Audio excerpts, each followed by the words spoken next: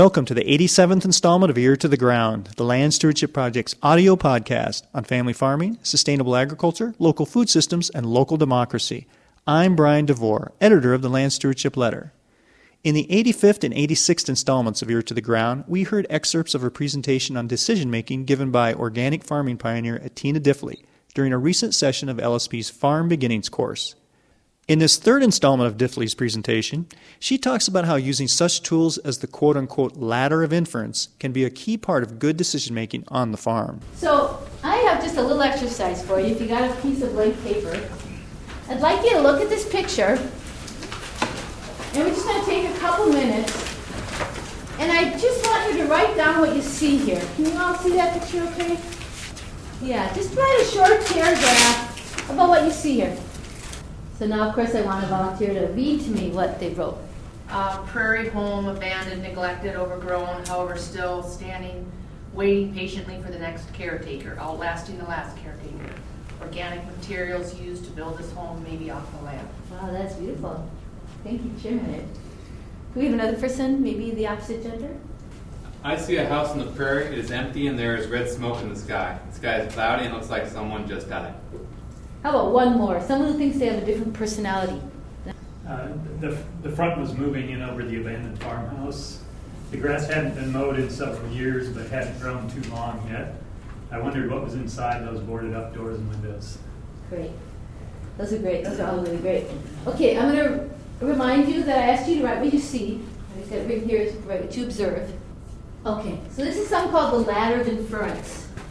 And it's what we naturally do as human beings in our thinking process and the way our thinking and our emotional process engage with each other. So if you think of that process as a ladder and the bottom rung being observable data. So look at this picture and give me some observable data. What you got? Forest in the background. Some trees. Yep. That's observable data. We know there's some trees or something back there of that nature. How about someone else? You got some observable data. Which side? Abandoned. Abandoned. Warren. I don't know if we're sure that's abandoned. You really sure? Someone could be living there. Some do you agree? Well, you could say it looks abandoned. You're not saying it is. Yeah, but that's based on your concept of what looks abandoned is. To you, it looks abandoned. Right. Could be a shed. How do we know someone lived there? Houses where people live, right? Well, Could be a school. There's a building in the picture. There's some kind of grass here, and there's a pole here. We could say it looks like a clothesline pole, but we don't really know that it's a clothesline pole. At least I can't tell with my glasses on. It looks like a prairie area, not obviously you don't see any hills. It looks like Dakota somewhere. But we don't know that for a fact. No, but that's what Right. it would say. It would say it's prairie though. Right. But we don't know that for a fact. I'm asking you to observe data. There's a house. There's a building. There's a building. That is observable data. It's daytime. disrepair. It's daytime. Good one. There's shingles missing. Good. Very good. It has a door. You everybody good with that observable data? I'm a little edgy now myself. That's observable data. Okay. So from that, we select data from what we observed. So, let's see, you said the house was abandoned. We noticed it was a building. So you selected the building when you made this statement, it's a house that's abandoned. You were selecting, you could have selected the sky or the ground. yeah. Okay? And then we make assumptions based on the meanings that we've added. So you made the assumption that it was abandoned. What assumptions did you make in yours? Saying that it was abandoned. Yeah. How about some of the other? Someone died. Someone died. That's more than an assumption, I think. They're farther up the ladder. Then we draw conclusions. Do you see some conclusions that were drawn? I think that an abandoned building leads to death might be a conclusion. Yeah. Then we started adopting beliefs about the world. That, the abandoned theme was common for all of us that read out loud. And there's some beliefs there that if things are run down, maybe that... Or the picture is dark, so we associate that with abandonment, death, Yeah. sad things. And then we start to take action based on these beliefs. And we do this all the time. And it's not necessarily a bad thing. It's how we go through our day. If we just walked around with observable data, I'd be, that's kind of what 2-year-olds do. They don't know that's called a cup, and they don't know anything about what's inside of it, or that it's hot, liquid, or that it's going to burn them. They just observe. They don't even know the word for the shape yet. So, going through this step is something that we do to get through our day. But it can cause a lot of problems. And it can give you a lot of false information that you then make decisions on. So it can be very problematic. This is a great example here. Nothing to do with farming, really, but the meeting was called for 9 a.m. That's observable data, right? We all know the meeting was called for 9 a.m. John came in at 9:30. That's pretty observable data, right? We saw him come in. We have watches, and they all agreed. Nobody's watch said 9:20. He didn't say why. That's observable data. He didn't tell any of us why, so we don't know. John knew exactly when the meeting was to start. Is that observable data? Even if you told him, maybe he didn't hear you. Maybe he has a hearing problem. I don't know. He deliberately came in late. What are we doing there? Conclusion. Do a conclusion. John always comes in late. How about that one? Assumption. Yeah, I think we're taking a belief there. We believe John is always late. We can't count on John, he's unreliable. We're taking some action there. If we can't count on him, he's unreliable. We're obviously not going to count on him in meetings. And poor John, his kid was throwing up on the way to school, and he had to stop and help her change her clothes and get someone to help take care of her. And, so this is a really important thing to be aware of and catch ourselves doing, because we do it all the time. And then we make decisions based on it. So that's the point of this little exercise. And you'll see, if you pay attention to it, like if you just say, today my spiritual practice is I'm going to notice how far up the ladder of inference I climb. It's kind of a nice little spiritual practice. Because you'll catch yourself doing it, and you'll find yourself making decisions based on it and taking action based on it. And sometimes you're going to be way off the mark. So on your farm, this can be really, really valuable. Because farming is actually a really emotional process, because you're under so much pressure. And there's so many variables that you can't control. You don't get to call up and say, please hold the hailstorm off until I get my tomatoes picked. It's all these variables, and they come in at you, and you've got to respond. And you have to respond in real time. And so if you can notice yourself making decisions when you have to really fast, and just do like a quick little double check, how accurate are the assumptions that I'm operating these systems on, you can help catch a lot of the mistakes. And you can do this for each other in a helpful, positive way, instead of saying to some partner, man, you're way up the ladder, buddy. I'm sure you can find some nice way up. Help them get back down the ladder. Anyone have any questions on this concept? Or want to share a really bad story? When you jumped off the ladder and the ladder fell? Framing. So I like to talk about this because a lot of times we identify a problem, but we don't identify the right question. And so we're answering the wrong question in our decision-making process. And that can be kind of problematic.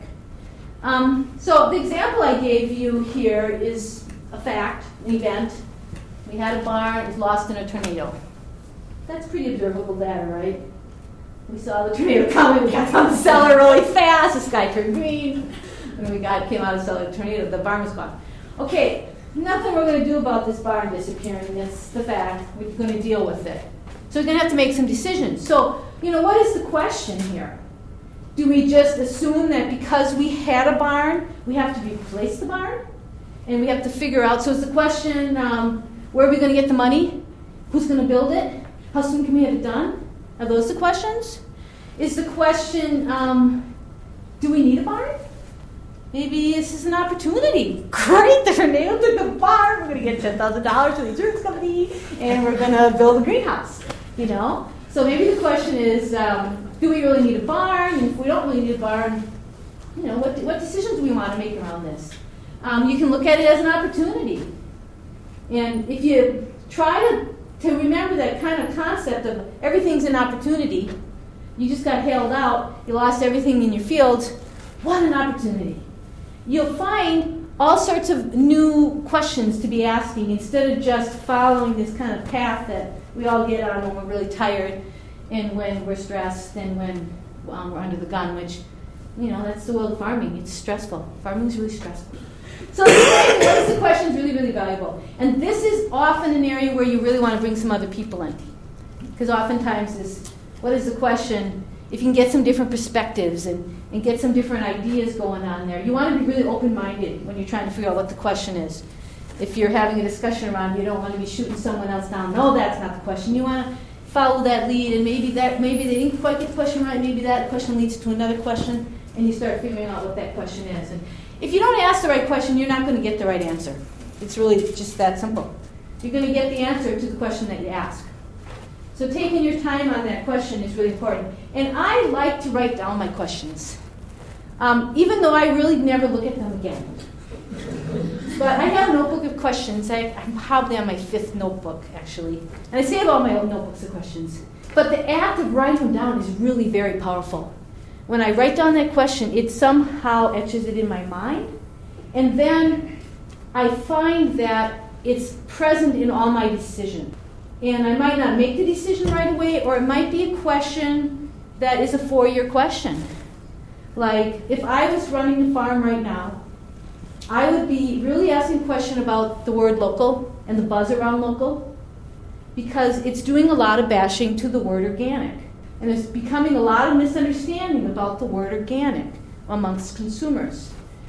And it's something that I'm really passionate about spending a lot of time on now, is educating these consumers. Consumers are getting confused about this word. The bottom line is organic is the only food term that has a legal definition. Local doesn't mean anything. Natural doesn't mean anything. But the consumers are getting confused. So if I was an organic farmer, I would want that as a big question. So you got your questions and your little questions, and then you got your big questions. This would be on the front billboard of my office right now. What's going to happen with this confusion around food terms?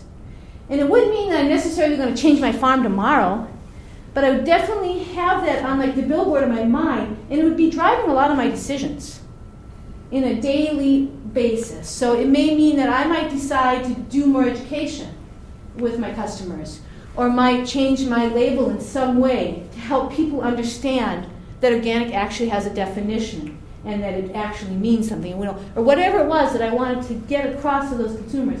But I would be keeping that really aware. And that would have come from those trends. When I looked at those trends in the winter, I would have spotted this buzz around the word local.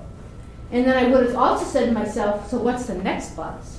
Because buzzes are buzzes. There's always another buzz behind them. And I would try to catch the next one. So that's kind of how you can use some of these questions. If you have one that's really a big question, and then, little Dave questions.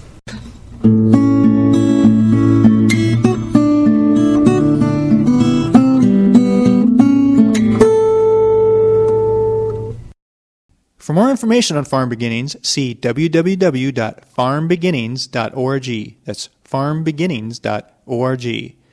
If you have comments or suggestions about this podcast, contact Brian DeVore at bdevore@landstewardshipproject.org, or you can call 612-722-6377. Thanks to Laura Borgendale, a Western Minnesota musician, for Ear to the Ground's theme music.